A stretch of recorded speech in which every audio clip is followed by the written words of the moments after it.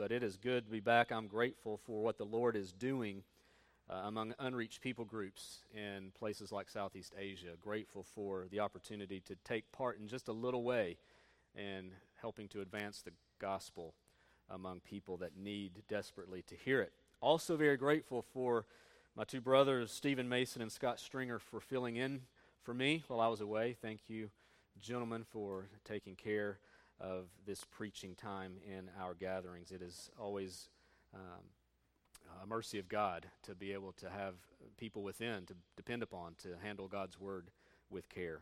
And so I appreciate these two brothers for doing that the last two Sundays. Well, today we are going to continue in week 2 of our new series called Life Together. Scott Stringer last week began this series as he preached a message on the call to love one another. We're calling this series Life Together because that's exactly what these one another's teach us. How we, as the body of Christ, are to invest and to care for each other in a way that glorifies God. There are many one another commands in the Bible. In fact, there are, depending on how you count them, about 39 in the New Testament. We're going to look at 10 of them. Don't panic.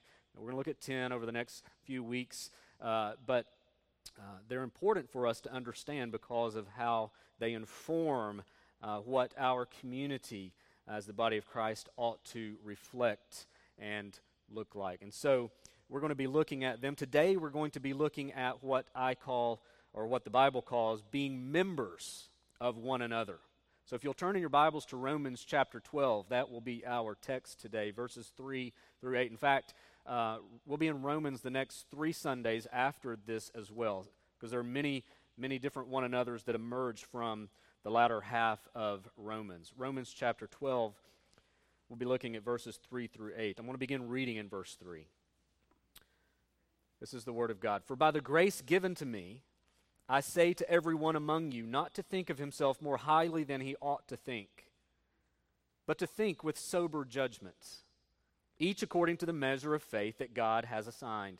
For as in one body we have many members, and the members do not all have the same function. So we, though many, are one body in Christ, and individually members one of another. Having gifts that differ according to the grace given to us, let us use them. If prophecy, in proportion to our faith; if service, in our serving; in the one who teaches, in his teaching; the one who exhorts, in his exhortation; the one who contributes, in generosity; the one who leads, with zeal; the one who does acts of mercy, with cheerfulness. Let's pray together. Father, as we continue this series and as we open your word, Lord, would you help us understand what it means to be members of one another? Lord, as we consider what you have instructed through your servant, the Apostle Paul, Lord, as we reflect upon this today, God, would you help us not just to understand it, but Lord, to, by your grace, strive to live it for the good of each other and, Lord, for the glory of your name. We pray this in Christ's name. Amen. In his book entitled What is a Healthy Church, Mark Dever tells this parable. Nose and hand were sitting in the church pew talking. The morning service, led by ear and mouth, had just ended, and Hand was telling Nose that he and his family had decided to look for a different church. Really, Nose responded to Hand's news. Why is this? Oh, I don't, Hand said, looking down.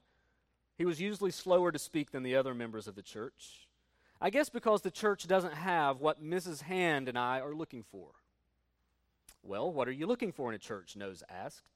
The tone in which he spoke these words was sympathetic. But even as he was speaking them, he knew he would dismiss Hand's answer. If the hands couldn't see that Nose and the rest of the leadership were pointing the church body in the right direction, the body could do without them. Hand had to think before answering. He and Miss Hand liked Pastor Mouth and his family. And Minister of Music Ear meant well. Well, I guess we're looking for a place where people are more like us, Hand finally stammered. We tried spending time with the legs, but we didn't connect with them. Next, we joined the small group for all the toes, but they kept talking about socks and shoes and odors, and that didn't interest us. Nose looked at him at this time with genuine dismay. Aren't you glad they're concerned with odors? Well, sure, but that's not for us.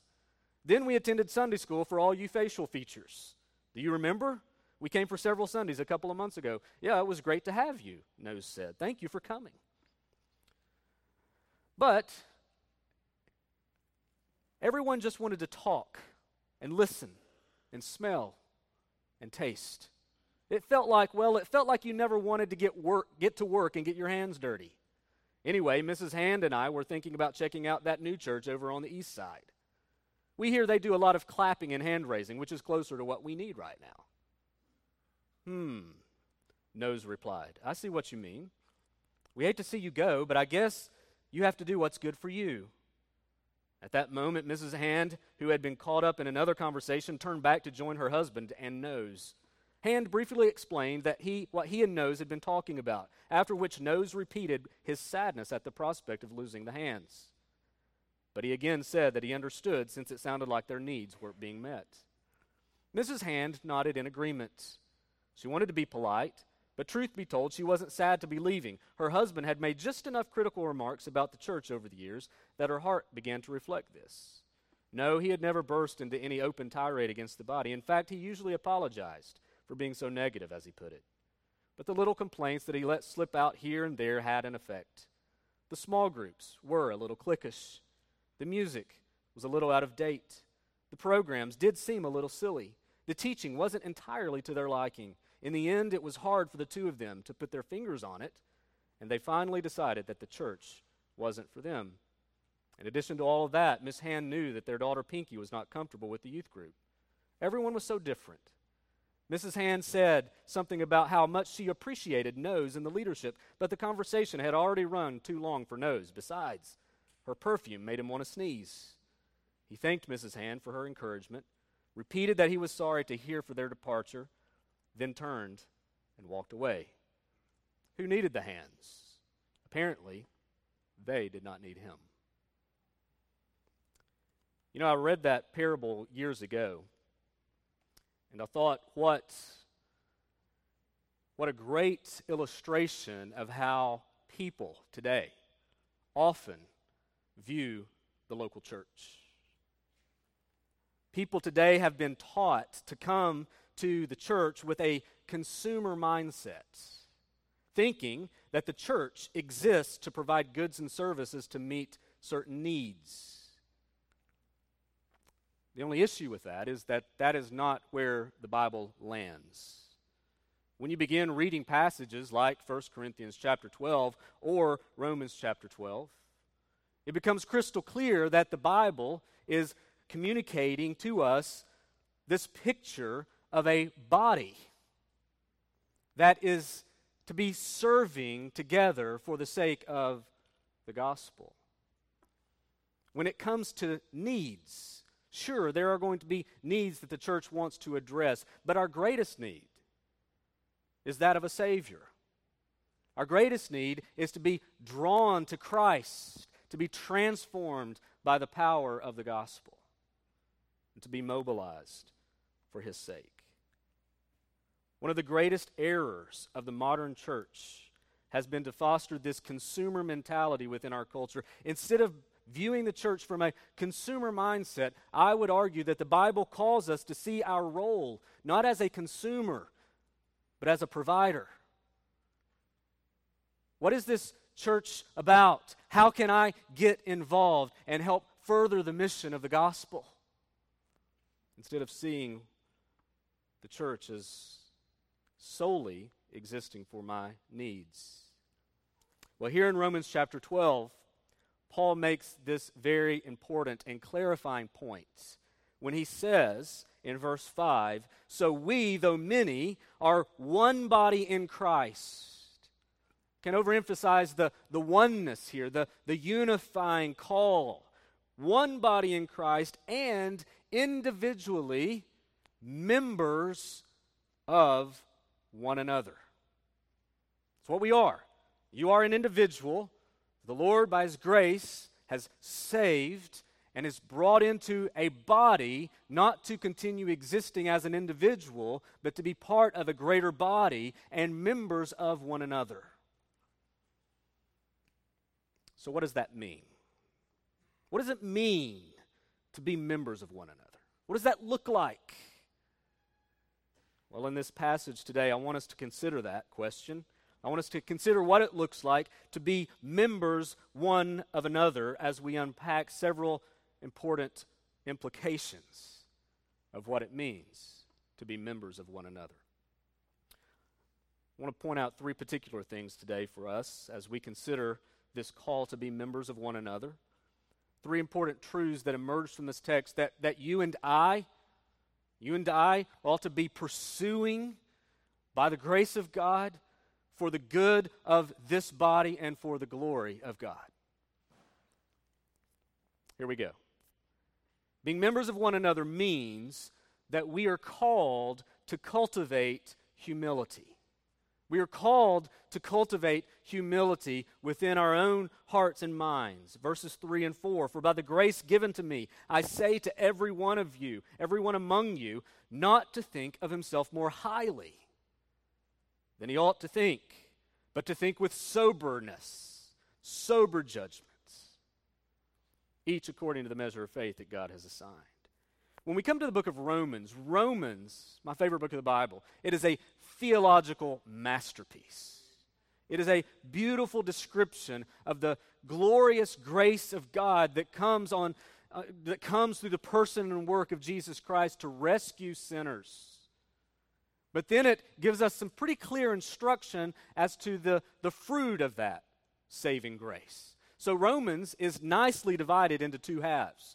The first 11 chapters are a thorough, exhaustive treatment of salvation by grace alone, through faith alone in Christ alone. It is a glorious, thorough treatment of the gospel, of how sinners are made right with the holy God. Chapters 12 through 16, the second half, if you will, is an exhaustive, in many ways, not complete, not total, but pretty thorough treatment of the fruit of that gospel.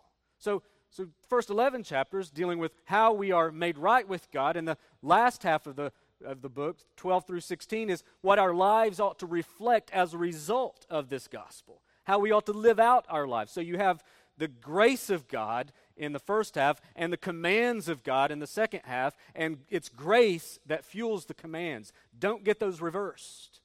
It is not the commands that bring about the grace. It is the grace of God that fuels the command so that we can be obedient in a way that magnifies God. It's very important that you get that order.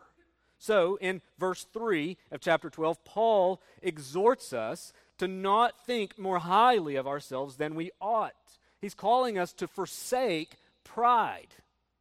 And that is a fruit of the gospel of Jesus Christ because of the grace of God.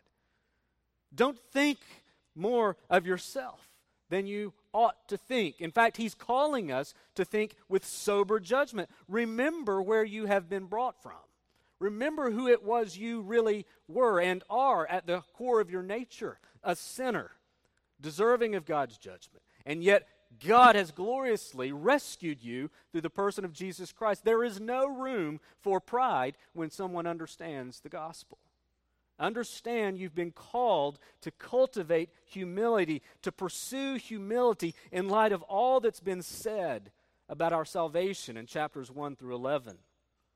So why does Paul deal with this? I mean, chapters 1 through 11 are clearly gospel-focused, a theological treatment of salvation.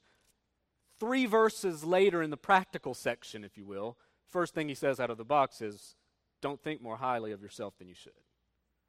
Paul understands the propensity for us to think more highly of ourselves than we ought. He understands that pride is a struggle that we have pre-conversion and post-conversion. I mean, how many of you, when you were saved, when you were brought to Christ, just all of a sudden became perfectly humble? Raise your hand. All of you, apparently, because you didn't raise your hand, right? Yeah, I mean, none of us. We all struggle with pride. and even spiritual pride. And I think that's more specifically what Paul's getting at here is not just thinking of yourself in an arrogant way, but there's a spiritual element to this. Because the temptation is that because we are Christians, we are now in a better spot than we were, and there's even a temptation to think of ourselves more highly than we ought in a Christian way, if we're not careful. In St. Augustine's famous work, The City of God, he wrote, "Two cities have been formed by two loves, the earthly by the love of self, even to the contempt of God, the heavenly by the love of God, even to the contempt of self. The former, in a word, glories in itself, the latter in the Lord." This is often our battle, even after conversion. The love of God or the love of self. Paul is saying here, he is saying, because of the love of God, your love of self should greatly be brought to nothing, to be brought down to nothing. Because of God's love, you should not have a love of self like you used to have. If you continue to have a love of self, you don't know much about the love of God. One informs the other. Now, I think one of the things that Paul is trying to do here, as he is seeking to foster and cultivate the spirit of humility within his hearers, is he's reminding us that we all, if you're in Christ, we all have the same story. Now, what I don't mean by that is that we all come by the same experiences or through the same upbringing or have the same struggles or have the same background. That's not what I'm saying.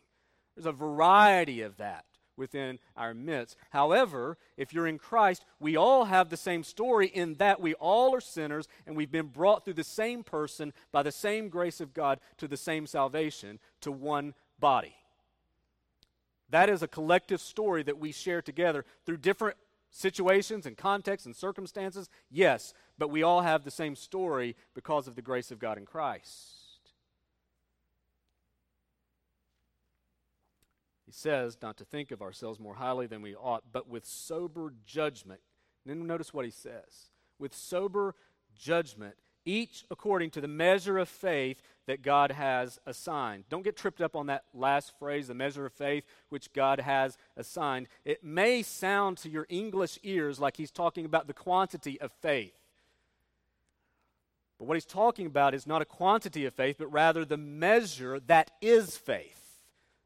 The tool that he's using is the gospel, the fact that it's faith. Don't think of yourself more highly than you ought to, but with sober judgment, each according to the measure that is faith that God has brought to you. Because of the gospel, because of Christ, you are called not to think more highly than you ought, but rather go back and look at Christ and understand it is through Him and Him alone that you have life, that you have salvation.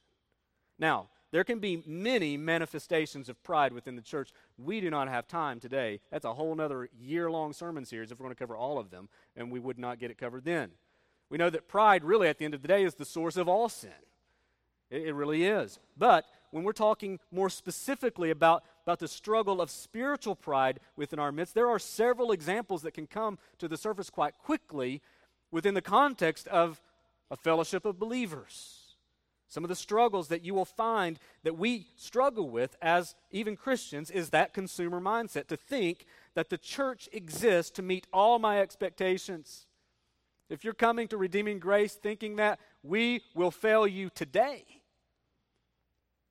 You don't have to wait. We probably have already failed you.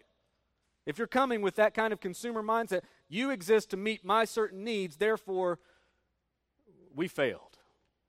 That's one way that spiritual pride can manifest itself, because it's about who? About me.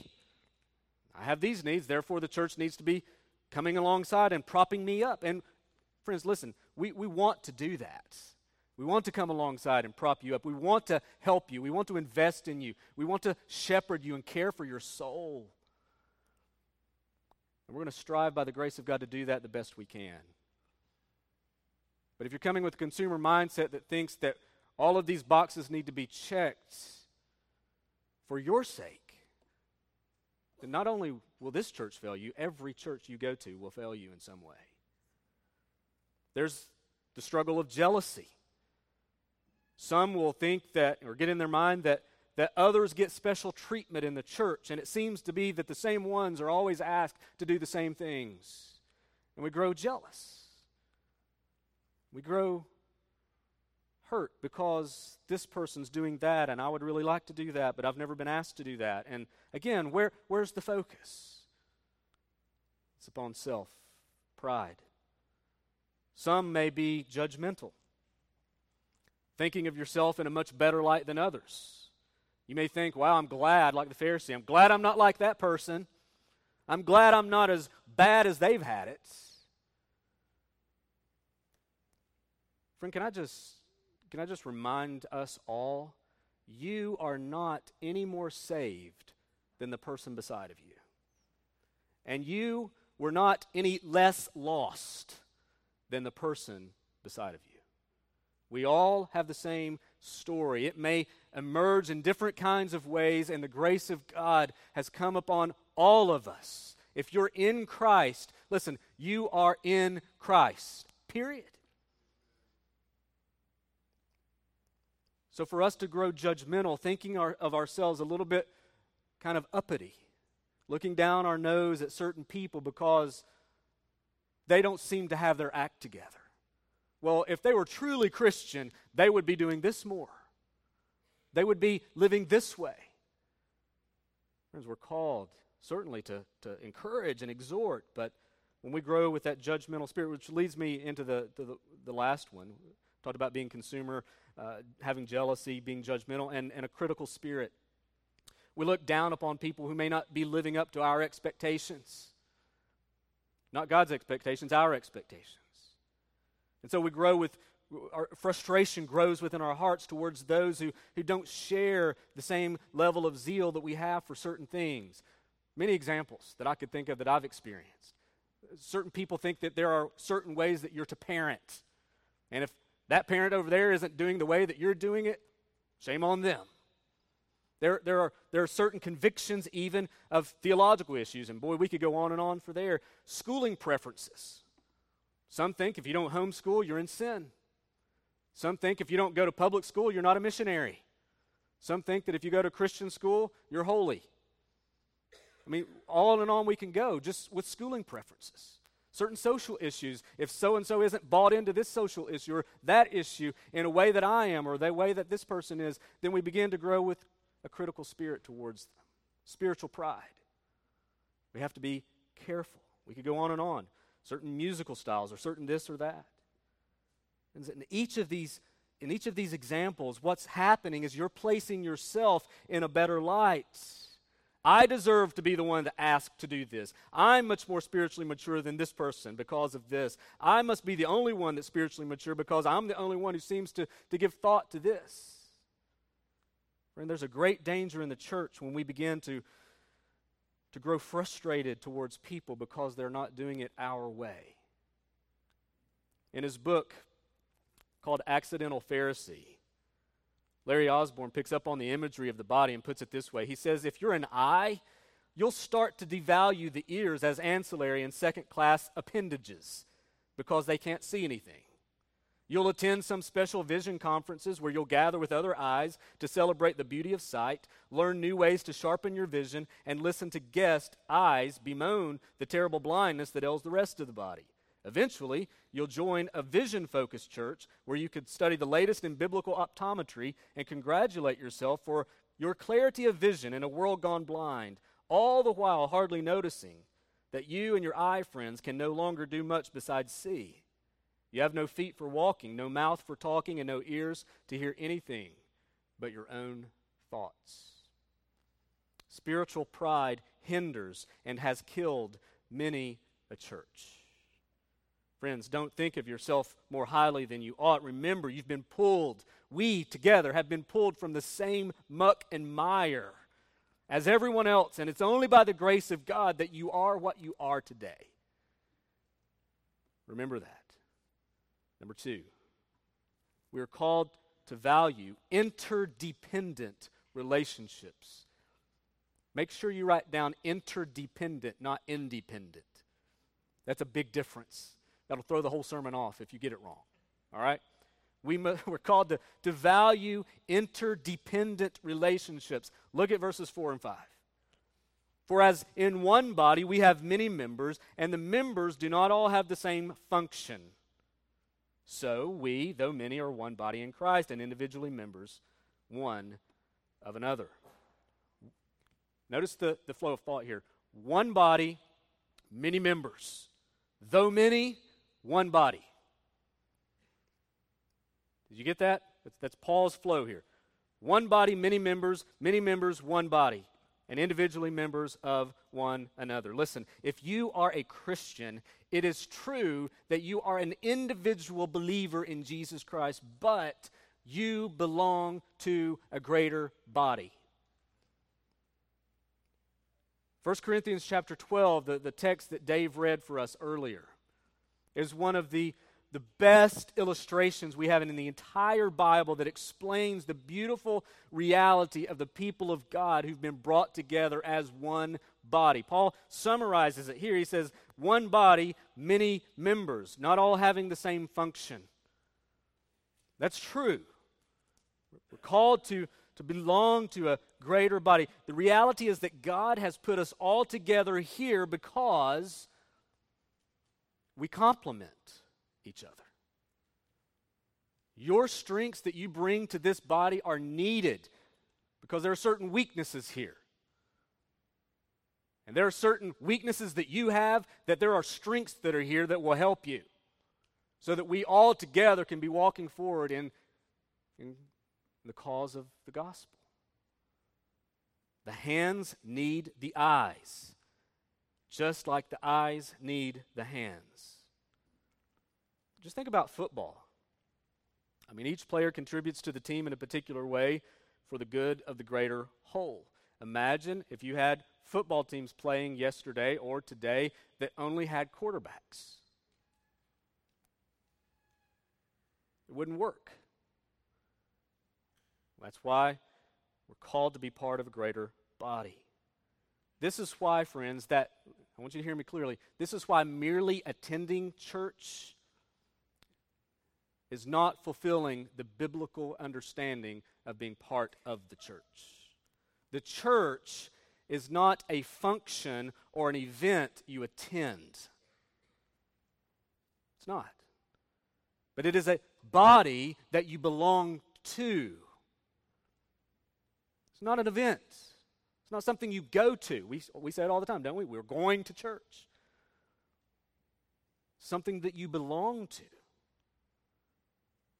The body needs you, and you need the body. We're called to value these interdependent relationships that God has ordained. This is God's design.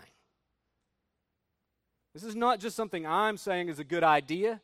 This is the way God did it. This is the way God designed it. He said, I'm going to have one body, many different members. They're all going to contribute in a way that's helpful to the greater whole for my glory.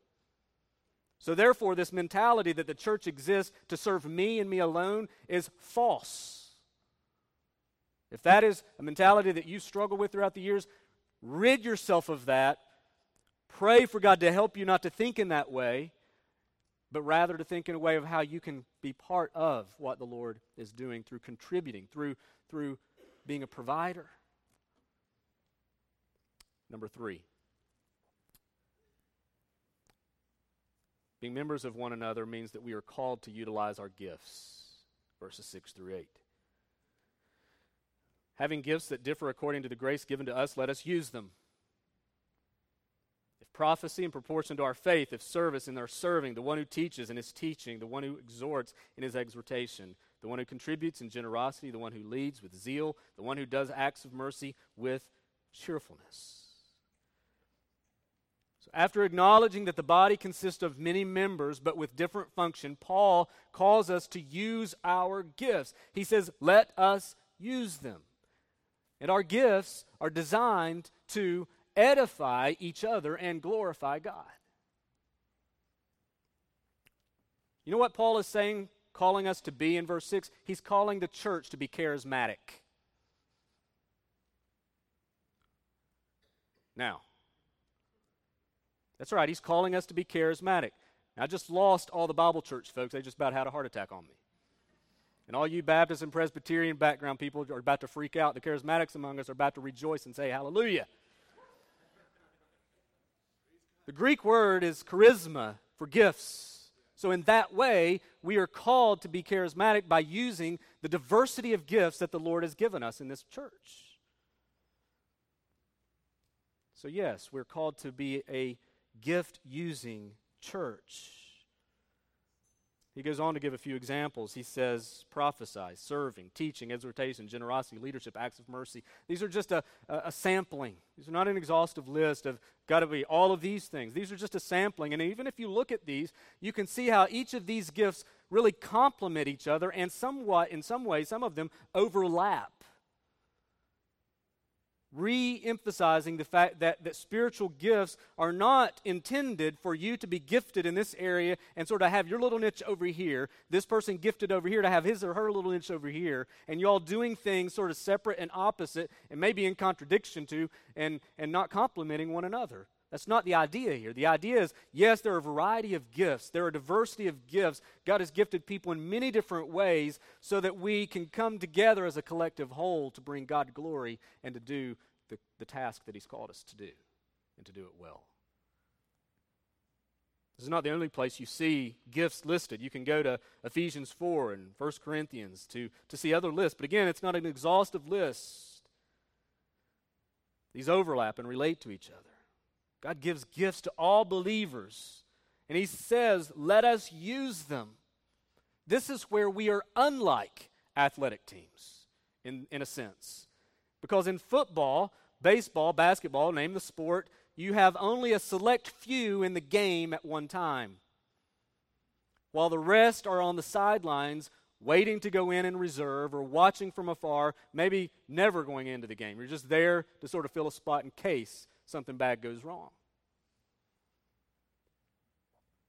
Our game is different. In this game, everyone plays, period. Everyone plays. Or if you want a military example, there's no reservist in the kingdom of God. None. We're all active duty. We all have various roles. We all have various abilities and different stages in life, certainly, but we all are called to contribute for the greater good. Friend, if you can be content attending church, but never being part of it through using your spiritual gift, you might not understand clearly the gospel. And the reason I make that connection back to the gospel, because we have it clearly for us in Scripture. Whether you see it there in Romans, you certainly see it in other places, like Ephesians chapter 2. We love to go to this text to talk about the grace of God in our salvation. Verse 8, for by grace you have been saved through faith, and this is not your own doing, it is the gift of God. Not a result of works, so that no one may boast. And us Baptists like to stop at verse 9, don't we? It's by the grace of God we're saved. Praise God, it's by grace and not by works. Certainly. But there's another verse, and the word begins with, in verse 10, for, which means it's connected to verses 8 and 9. For we are His workmanship, created in Christ Jesus for what? You tell me. Good works. We're saved by the grace of God so that we can be mobilized on the mission of God to good works. They're not unrelated. So with that being said, there's a place here, Redeeming Grace Baptist Church, for everyone to serve. You may not believe me. You may say, Pastor, I've tried and I'm not finding it. Well, you need to come and sit down with us more and let's talk further. There's a place for you. If God has brought you here, there's a place for you. Friend, if you're standing on the sideline desperately wanting in the game, we must talk. If you've tried talking, we need to talk more. We need to talk louder. Whatever it is we need to do, we want you in the game. However, if you are content being on the sideline, you need to repent. If you're content just seeing church as an event to go to, content just being on the sideline, watching from afar, hoping that someone doesn't call you into the game. Friend, you have a lot to do in your own heart. You cannot be content remaining on the sideline or being in reserve. Friends, we have so much to do here. There's so many things, and all the ministries right now want me to stand up and say, here's all the needs, we need your help. So here's what I'm going to do. I'm going to prioritize a couple of them. We desperately need 6 to 8 minimally set up people today. This happened today, all the seats and all that, with 3 people. We desperately need 6 to 8 people to step up today. Tom Williams, where you at? Raise your hand. Bob, where you at? He's somewhere. Those 2 guys, you go see them immediately after church and say, I can give you the next year. All we need is a 6-month commitment. 6 months. Every other month. You're on a month, off a month. So 6 months set up. We need you. We really do. And you don't necessarily have to be gifted to put a chair in place, although they do it a special way. We need greeters. We need friendly faces, smiling faces. Some of you, you're not gifted at that. Others of you, we need your smiling, greeting face. Friends, we have opportunities to invest in our community over the next little bit. We have an opportunity next week to serve at the fair, serving tables. We have sign-ups out there that are virtually blank. We need you to join in the team. We need your help. We need your service in events like that or in ongoing ministry. There's many opportunities for you to get plugged in. Being members of one another means that we're in this thing together. We are in this for one another's good and edification. We're in this for the good of our community and the gospel to go to the nations, and we're in this for the glory of God. Friends, we have an enormous mission to undertake, and it's going to take each of us understanding that we are members of one another. We're not isolated, individual, self-autonomous people that just happen to come to a Sunday event here. Part of a greater body. That's the work of God. When He saves people, He saves them into something. He doesn't just save you for heaven, just you. He saves you into His body so that you can serve together, so that we enjoy heaven together. Friends, Redeeming Grace Baptist Church does not exist as a spiritual food court for you to come get your fill on what most suits you. Rather, we exist as an army that's been called to mobilize for the sake of advancing Christ's cause in this community to the ends of the earth. And we need every single person doing his or her share. Just think how things could have been different for Mr. and Mrs. Hand had they not seen the church merely from the point of view of a consumer, but as a provider. And just think, had Nose seen the hands as a vital, important part of the body and not so casually accepted their departure. But rather they saw that they needed each other and that they're not in this for their own sake, but for the sake of one another and for the sake of God's glory. Friends, here's the point. We are a body comprised of hands, feet, arms, legs, fingers, toes, nose, eyes, ears. You name it. And none of us exist independently of the other. The hands need the noses, and the noses need the hands. Because we are members of one another exactly as God has designed. So let's do that. Let's cultivate humility. Let's value these interdependent relationships that we've been called to value and invest in, and let's use our gifts for the glory of God. That's what we're called to do. So let's do it. Let's pray.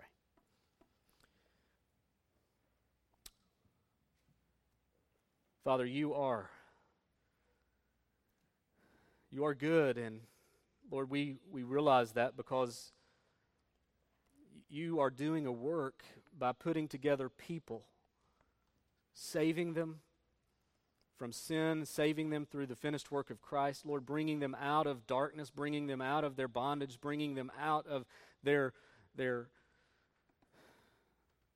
struggles of being held captive by the evil one. Lord, you're bringing us out of that, Lord, but help us realize that you're not just bringing us out of something, but rather you're bringing us out of something to something. You're saving us from sin for something greater than ourselves. And Father, I pray that you would just help us be humbled by that fact this morning that Lord, number one, we didn't save ourselves, and number two, we couldn't. But Lord, help us to realize that you have saved us for something more than us. You've saved us for your glory. You've saved us and gifted us and equipped us to be on mission with you and serving each other and investing in each other in a way that is a beautiful picture of the body. Lord, help us not to realize that, help us not to think of ourselves as disjointed or disconnected appendages, but rather a united body, diverse in all of the gifts that you've given, but yet coming together because of the gospel and for the sake of the gospel. Lord, help us to realize that this is not about us. This is about you. This is about your glory. This is about being members of one another for one another's good and edification. So, Lord, I pray that you would move in our hearts today to value this truth. Maybe you're stirring hearts today to maybe consider more what it means to even be a Christian. Maybe there are people in this room right now that they're here today, they're not a Christian, they're just sort of exploring and seeking and trying to understand more about what this is about. Lord, I pray that as the body that we would reach out to them and care for them, be patient with them, love them. Lord, that your Holy Spirit would open their understanding. Father, maybe there are others here that they feel like and are convinced right now that they're the ones standing on the sidelines. And it's time to join the game. It's time to get involved. It's time to do something well. And I'm not talking, Lord, about those who are already doing 20 things. Lord, I pray that they would not feel somehow guilted into doing the 21st thing. Father, you're calling us to be faithful. Maybe you're calling some today to solidify this truth through formal church membership. There are many ways that you could be at work right now, Father. I pray that our hearts would be humble, that we would be receptive, and that we would be obedient. So, Lord, would you help us now to be members of one another because we have been brought together through the finished work of Christ. Lord, have your way in our hearts and lead us in your truth. We pray this in Christ's name. Amen.